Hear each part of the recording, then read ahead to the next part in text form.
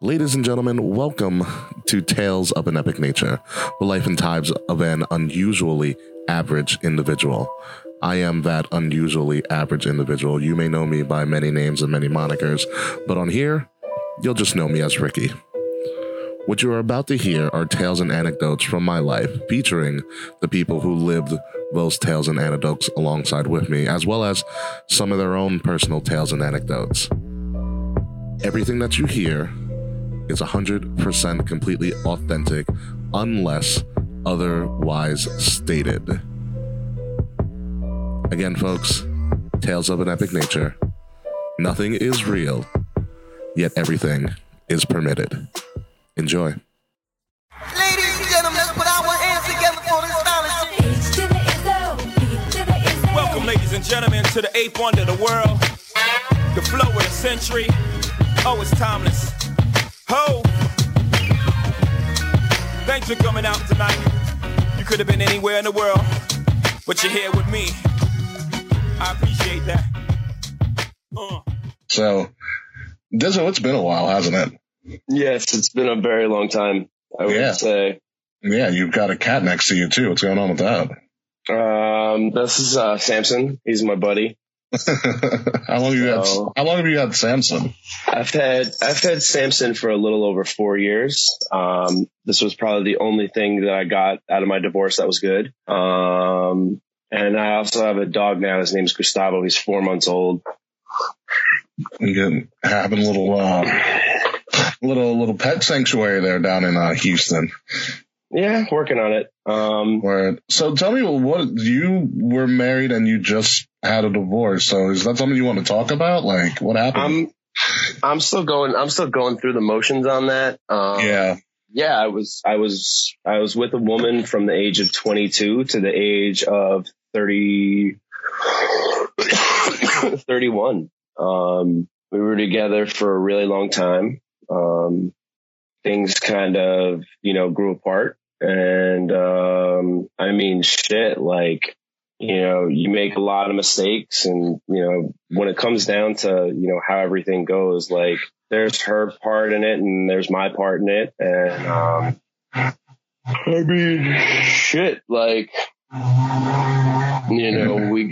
we got married. I don't think that she wanted to marry me. I think she just wanted to get married. One of those, like the idea of getting married, but not actually ready for marriage.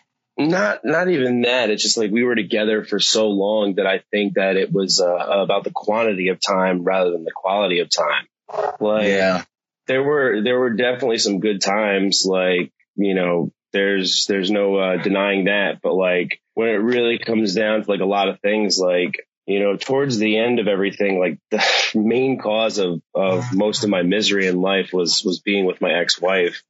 And I'm pretty sure the main cause of misery in hers was being with me. Like, so, I have definitely had a lot of problems in my life over the course of like the last 12 years. Like, You've been on a ride, apparently. I mean, I haven't heard much. I mean, after high school and everything, a lot of people tend to go our separate ways. I think there's a Texas Chainsaw Massacre going on in the background. However, I haven't heard much about you. I know I ran into your father. My mom ran into your dad when I was in grad school because your dad was still at, I think, being a nurse at Hofstra. And and I've run into your brother a crap ton of times here and there, because your brother's out of his mind, and I love your brother. Your brother's great.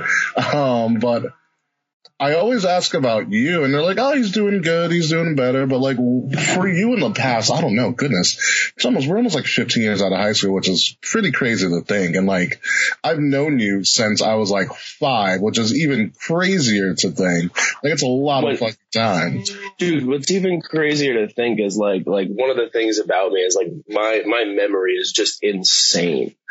You know what I mean? Like, You were the first friend that I ever had come over my house when we were like 5 years old. Shut the fuck up, really?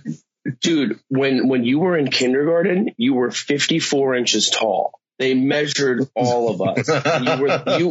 You and another gentleman who we, were in grade school with that was also extraordinarily tall and German were the only kids that were over 50 inches in kindergarten.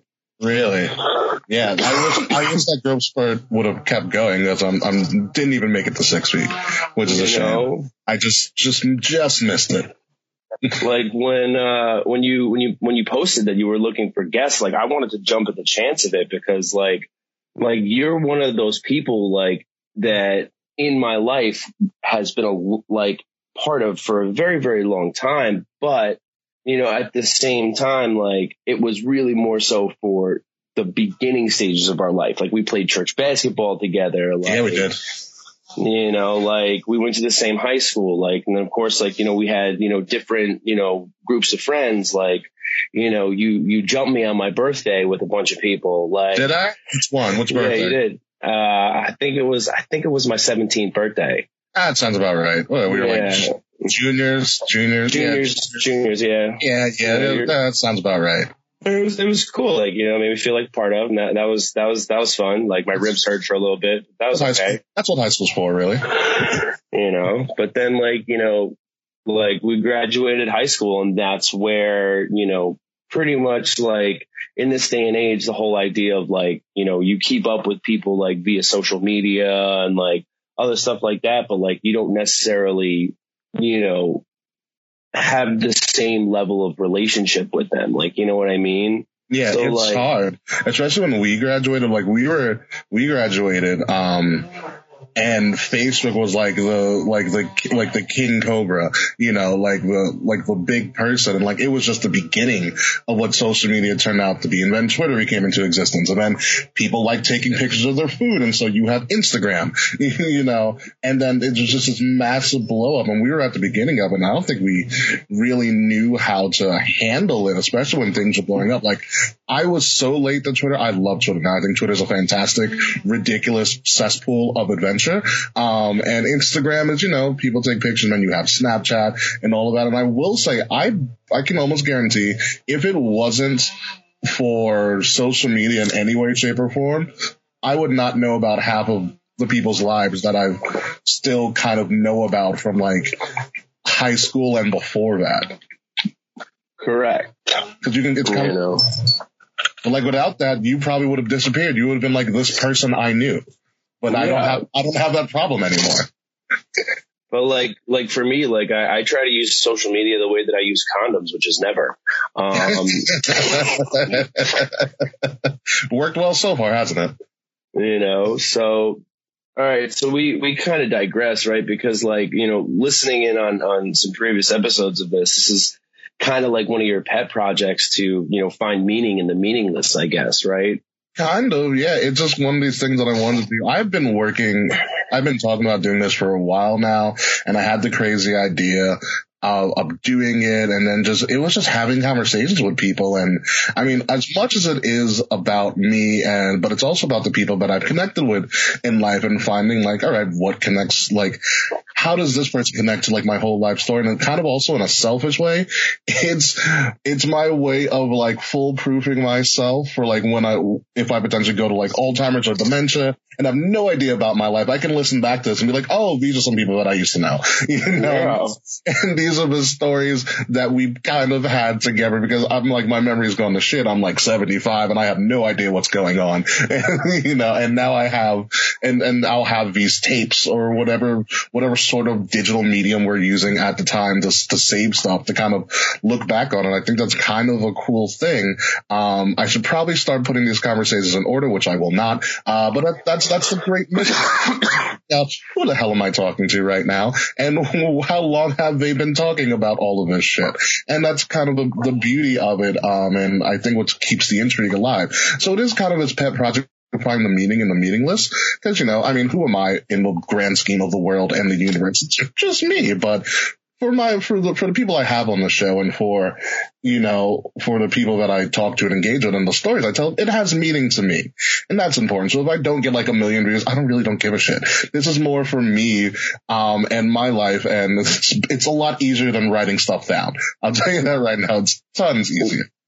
Well, I certainly hope you get more than 1 million views and monetize the shit out of this. And this will be the way that I can have my lawyer contact you and stuff. But we'll get there when we get there. And just listen, bear in mind, even though I am in Texas, I still have a Jewish New York lawyer. So they know how to get their money. There you go. Only the best. So yeah, like, getting out of high school, I had a lot of problems. Like, I was diagnosed with bipolar disorder. So, going through kind of like the motions with that. And then, I've been bouncing in and out of recovery for like the last 12 years of my life. Yeah. So, I've had my fair share of issues. Like, I went 4.5 years without drinking. I started drinking again, and then my entire life went to hell. And then a little over a year ago, I quit drinking to try to save my marriage, and my marriage still failed. And instead of picking up drinking, I went back into recovery, and, I've been doing that ever since. Like, that's kind of what's given me a lot of meaning in my life now, because regardless of like all of the bullshit that like happens, like, for me personally, like if I put a drink in my body, like bad shit happens. Yeah. You know what I mean? And like for me, like when I first like started smoking pot and shit, like when we were in high school, like that was my identity. That's what I wanted to be. Like I wanted to be the stoner kid, like, and that's who I was. I feel like there were more prominent stoner kids in high school than you were. Correct. But even so, like that's what I gave my identity. Like that's like an external source is something that was defining me at that point. Yeah. Like, you know what I mean? So, going through the motions and going through the bullshit, like, am I surprised that, my ex-wife wanted to leave me because I was an active alcoholic? Absolutely not. Like I don't wish anybody, being in a relationship with an active alcoholic. What I was surprised about is that I come to find out that she was cheating on me with my cousin, who was basically like a brother to me. That's an issue. That's an issue. I didn't find that shit out until after I moved to Texas. I found that shit out this year. Who told you? He did. Okay, so he had a confession. He had a moment. It was a roundabout thing. Like a roundabout way that I found it out. I connected the dots. I connected the pieces. I talked to some family members who like were talking about the way that they were behaving. We were looking at a house in Connecticut. So it's like, she'd be like, oh, I'm going to stay at your cousin's house while we fucking, look for a house. Like, is that fine? I'm like, of course it's fine. I would never think that something like that would happen in a million years. Right. Yeah. So like, oh man, I wanted to commit murder. Like I thought about like, hey, I'm going to shave all of my body hair off, and I'm going to drive up there and I'm going to kill them, and I'm not going to leave any DNA. I mean, I thought about jerking off on everything, but like the cops, it was too easy for the cops. Like, yeah. I mean, the semen is always like the number one forensic evidence that is found. Yeah. So like, the reason why I talk about this and the reason why I'm really open about it is because like one of the things that I've learned is the capacity to forgive. Yeah. You know what I mean? So like I have forgiveness for my cousin. I have forgiveness for my ex-wife. Now I don't have the power to forgive anybody as far as like to absolve somebody from something. That power comes from God, in my opinion. Yeah. But the whole idea of like what forgiveness is to cease to feel resentment against. Gotcha. Yeah. So like when people are like, oh, you got to forgive yourself. Like, what the fuck does that mean? Like it means exactly that, to cease to feel resentment against oneself, because that's one of those ways that you can, truly grow. Like, I listened to your pilot episode and your monologue and like, stuff like that, where we're talking about like external validation and like expectations and like, stuff like that. And like, that's all fine and good if that's what motivates somebody as a person. Yeah. You know what I mean? Like, you know, you think about like, you know, the Indian kids who, you know, go to medical school because their parents pay for it and they expect them to be a doctor. So, you know, their motivation factor is to live up to their parents' expectations by becoming a doctor. Yeah. You know, so like, you know, me personally at this point, you know, I'm in a very, very great position where like, you know, I live in Texas and I'm doing what, you know, is for all intents and purposes my dream life. You know, what is the dream life now? Me, I play poker professionally. Really? Really? I will not tell George about you at all. No, I've talked to George before. Like, he already knows. Yeah. He plays a little higher stakes than I'm rolled for, in my opinion, and I don't really necessarily like playing online. But you know, like being a professional poker player is not like, oh, like, you know, I'm super great at it, I'm super awesome at it. It just means I make my money by playing. Yeah. You know, like I have a set amount of money that I play with, and I go and I play, I make my rent, you know, and then I continue to play more. Like, you know what I mean? Yeah. So I get to do what I love every single day.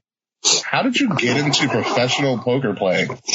Well, I've been playing poker, like, you know, for pretty much like the last, I don't know, fucking 17 years of my life is when I first started. But like, I really started taking the game a little more seriously about 4 years ago. So, you know, I would play pretty much as much as I possibly could, you know, and then once I got divorced, like, I'm like, all right, well, you know, I can just go and do this without ever having to hear any bullshit about it. So I did that. And, I mean, in my mind, you're a pro athlete at this point. Not quite. No, it's not there. Like, but it's one of those things like, you know, I decided to go for it because, you know, I spent 8 years selling cars, like, and I hated it. You know, so like, you know, I'm, for all intents and purposes, I would consider myself a master salesperson. Like, you know, like I sold Volvos and Nissans and I sold Toyotas and stuff like that. But, you know, out of thousands upon thousands of salespeople, you know, I was a product demonstration finalist twice. Congratulations. You know, like the psychology that's behind all of it, like, you know, shit like that, right? Psychology of negotiation. Not even just negotiation, but sales in and of itself. Cause like when you're selling somebody something, you know, they already have an interest in it. So it's the salesperson's job to take that interest in whatever it is, the product, you know, and turn it into a desire. Right. Yeah. So once you turn that into a desire, you have to take that desire and turn it into an action, which is the purchase or the transfer of money for it. Yeah. You know, so like it's the same shit with like anything that you want to accomplish in life, right? If you're interested in playing guitar and you have a desire to learn it, you'll take the action, you know, to go purchase a guitar, take lessons, do this, do that. Yeah. You know, because anything that you're willing to practice, you can do, you know? Yeah. It's just, in mental health counseling, this is like, it's like your stages of change and when you want to make a change in your life and stuff. There's contemplation, pre-contemplation, yada, yada, so on and so forth. You've probably heard this before. Correct. Yes. I mean, like, you know, a lot of us I had the beautiful blessing of having a nervous breakdown when I was 19 years old. When and where did that happen? That was definitely post high school. It was post high school. Yeah. So, you know, I had my first, I guess you would call psychotic break at 19. And, you know, I was walking around a psych ward, like, you know, with tombstones in my eyes for a little while, you know. Yeah. And, I guess they put me on the wrong medication for a little bit, but regardless of that, the reason why I say it was a blessing is because I spent the next 6 months going to group therapy 8 hours a day. In the facility? Not in the facility. It was an outpatient facility afterwards. Okay. You know, so it was like a dual diagnostic outpatient facility, you know. Okay. Gotcha. And basically like, the reason I say it's a blessing is because I had a chance to start developing some coping skills and some coping mechanisms and learning and like doing a lot of like CBT, DBT, like all that kind of stuff. Like, where, you know, I was finally starting to look inward for my problem solving, when I was finally starting to look inward for, you know, ways to make myself happier. Like, so like, I find that there's definitely like, you know, like stigma when it comes to like mental illness and like other shit like that. Like me, I don't give a fuck. You know what I mean? I'm a high functioning, you know, person with bipolar disorder. Yes, you are. I'm in the field with people who aren't as high functioning working there consistently. So you are blessed. You are very lucky to be managing it, and you seem to be managing it quite well. Well, it's because I take my fucking medication. That's also a good point. Yes. You know, like, oh, well, you know, I feel a lot better, so I don't need the medication anymore. No, it's the fucking medication that makes you feel better. Yes, that happens a lot with people who suffer from mental illness. They stop taking it when they believe they're fine, and it's the medication.